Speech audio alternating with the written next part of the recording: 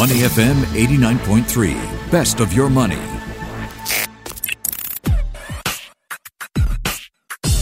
Money and Me on Your Money, only on Money FM 89.3. Good morning, I'm Michelle Martin. Time to talk about what markets are talking about this morning. My guest is Jack Kusi, founder and director of strategy at the VFS Group, which is a wealth management firm based in Sydney, Australia. The VFS Group manages assets on behalf of private clients. Jack, welcome to the show. How are you this morning? I'm very well, Michelle. How are you? Doing well. Listen, the global ratings agency S&P has lowered its outlook on Australia's coveted AAA rating to negative from stable. This in anticipation of a material weakening in the government's debt position because it's splashing out on a large fiscal stimulus package. Jack, let's talk about the ASX 200 since you're joining us from Sydney. Up about 3.5% over the past week, down over 20% this year. What is your take on Australian equities? Yeah, I mean, the downgrading is, the market's really shrugged it off today. I mean, we opened down about 100 points and we've since rallied 70 points. I mean, I don't think this is going to be the first or the last downgrading that Moody's gives across the globe, obviously, with this COVID crisis. In terms of that government spending, that's increased a lot. If you talk about what we spent during the GFC, it was about 1.8% of GDP. We're up to about 6%. Generally, in terms of markets and in equities, both here and across the globe, I'm quite optimistic. I mean, Australia did have one of its worst months it's ever had, roughly down about 20% across the board in comparison to the S&P, which is down about 12.6. We have some factors that I think are leading to some positive things for the market here. We've seemed to make a dent into the curve here locally. Government and banks are working in unison. I mean, we have quite an advantage in terms of debt repayments. We have 4 banks which control a big majority of the market. So we have a centralised point of scope where we can, reinforce some of these issues that are occurring across the globe. Combined with a weak Aussie dollar, I think it's going to be attractive for overseas investors. And we're still a commodity-led market. We rely on that a lot. And with China ramping up, I think we've got some ingredients here for a broad-based rally across Australia. So I'm quite positive on where we are going forward from here. But it's certainly been a brutal month for Australian investors here locally. How's the shape of Australians' debt? Is it in good shape? I mean, is anyone's debt in good shape at this point in time, Michelle? I mean, I think everybody's debt is going to be in some bad shape, continually because we're spending so much. But it's something I think we can overcome as an economy. I mean, we most likely will go through a recession. It's going to be the first recession we've had in almost 3 decades. So there's no doubt that we've got some tough times ahead, but I really think the market will pull through from here going forward. So we spoke with Jim Rogers on the show yesterday, and Jim said he's interested in scooping up Japanese equities, Asian aviation, and holding on to US dollars. What do you make of that? Jim who? No, I'm only kidding. I was going to have to cut you off the line. Now, who might argue with Jim Rogers? I'll answer it in 3-part question. So the first one, Japanese equities. I mean, sure, they present some value when you compare it to, Chinese or US counterparts. I'm not a big fan of the Japanese market. I think there are better plays out there. Certainly their stocks present good dividends, but, do we want to invest in this type of environment? I mean, have you heard of a Japanese company in the last 10 years or a Japanese tech company that's emerged in the last 10 years that's taken the world by storm? You'd probably struggle to find one. Now, I'm not saying it's not a bad investment. I just think there's better value out there. I'm a big China bull. I think China is in the midst of a full-blown recovery here. So if in terms of Asia, that's where I'd be looking at. In terms of the airline play, I actually think he's onto something. You've got to think that we're going to get back in the air. People are going to go fly again, where as a species we want to travel. I think it'll take a bit of time, but when we compare it to September 11, it took about 2 years for us to get back to those peak travel requirements or peak travel numbers. I think it'll be a bit quicker this time because it's just therapeutics and medicine. So I don't mind that play. I actually quite like Qantas here locally and Delta Airlines in the US. And if I had to pick an Asian play, it would probably be Singapore Airlines. So I really think there's some value in those airlines that have been beaten up. And then lastly, in terms of the US dollar, I guess it's just a question of are you optimistic or are you pessimistic about markets in general. I'm quite optimistic from where we're going. I think we're starting to see bottoms in place across global markets. I think we're going to see a rally. I believe we're going to see a rally. I'm positioning for that. So in a risk-off environment, you're probably negative US dollar, but I see his point in holding US dollars, definitely. All right. I'm going to have to ask you to speak up, Jack, because you sound like you're speaking through a sock. We've had this problem with another guest from Australia as well, and he mentioned Wi-Fi was a bit spotty. I'm not sure if you can help us out, but we can't quite hear you too clearly. Jack Huzi is my guest. That. Don't invest in Australian telcos then. They're not a very good investment. Clearly. That's better. You can hear that one.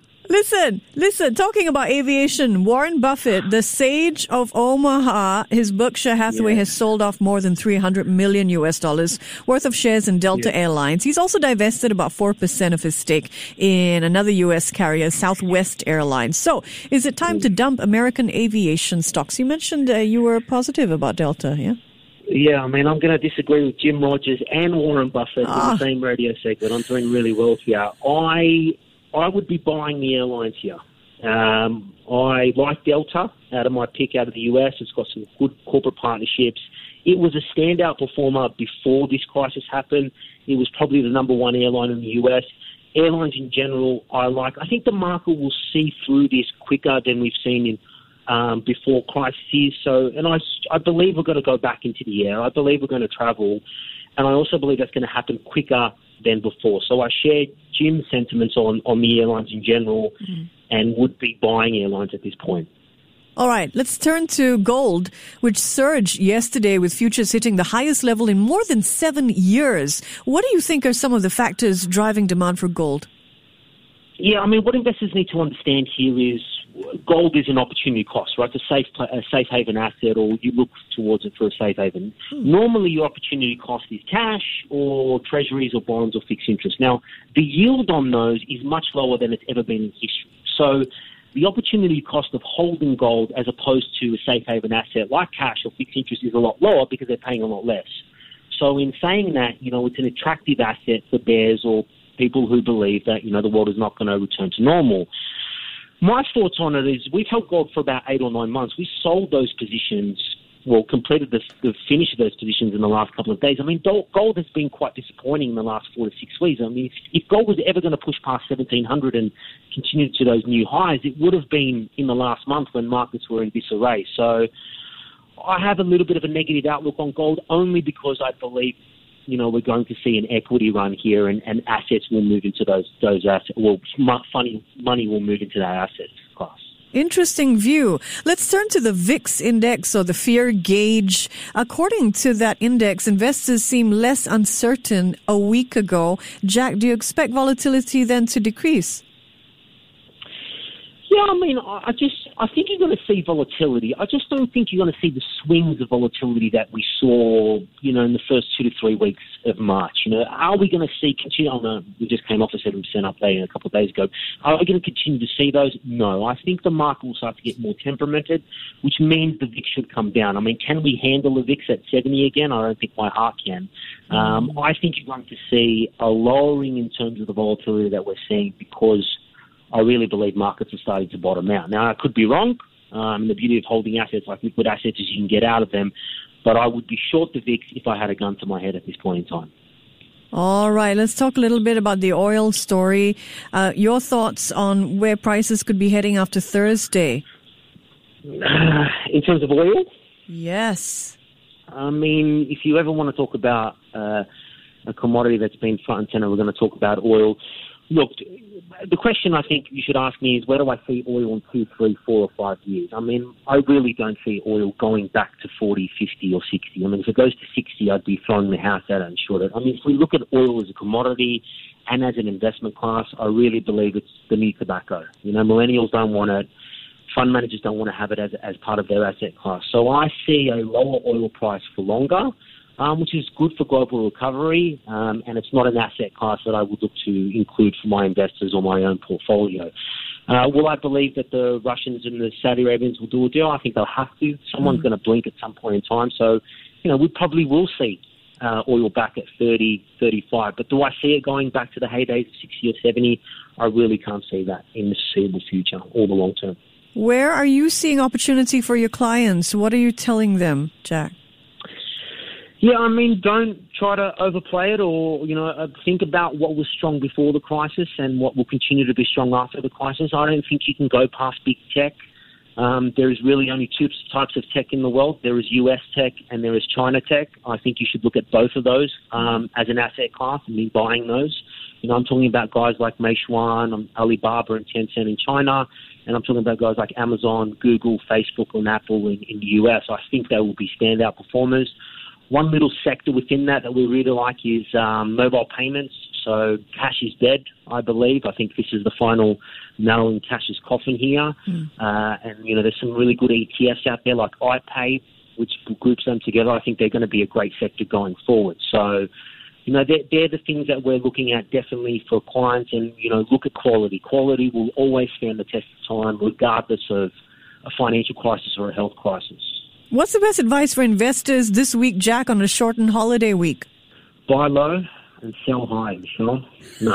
You got to give me something else, Jack. Look, the fact that you said investors is how I look at markets. So if you're an investor, you should treat this week like any other week. You buy assets now because you believe they're going to be higher than they are today in the long term. If you're a trader, you may need to adjust for it being a shorter trade week. But for me, and I say this with all, you know, honesty, as an investor, you shouldn't care if it's a 3-day trading week or a 10-day trading week or a 20-day trading week. What you're thinking about is a long-term outlook, so it shouldn't come into play for investors. For traders, absolutely. Well, thanks very much for your views. Great talking to you. He's Jack Kuzi, 10 years of experience as a fund manager and founder and director of strategy for the VFS Group, a wealth management firm based in Sydney, Australia. Take care, Jack. Thanks for joining us. Before acting on the information on Money FM, please consider if it's suitable for your own investment objectives, financial situation, and risk tolerance. To listen to more great interviews, download our podcasts at moneyfm893.sg or download the SPH radio app available on Google Play or the App Store.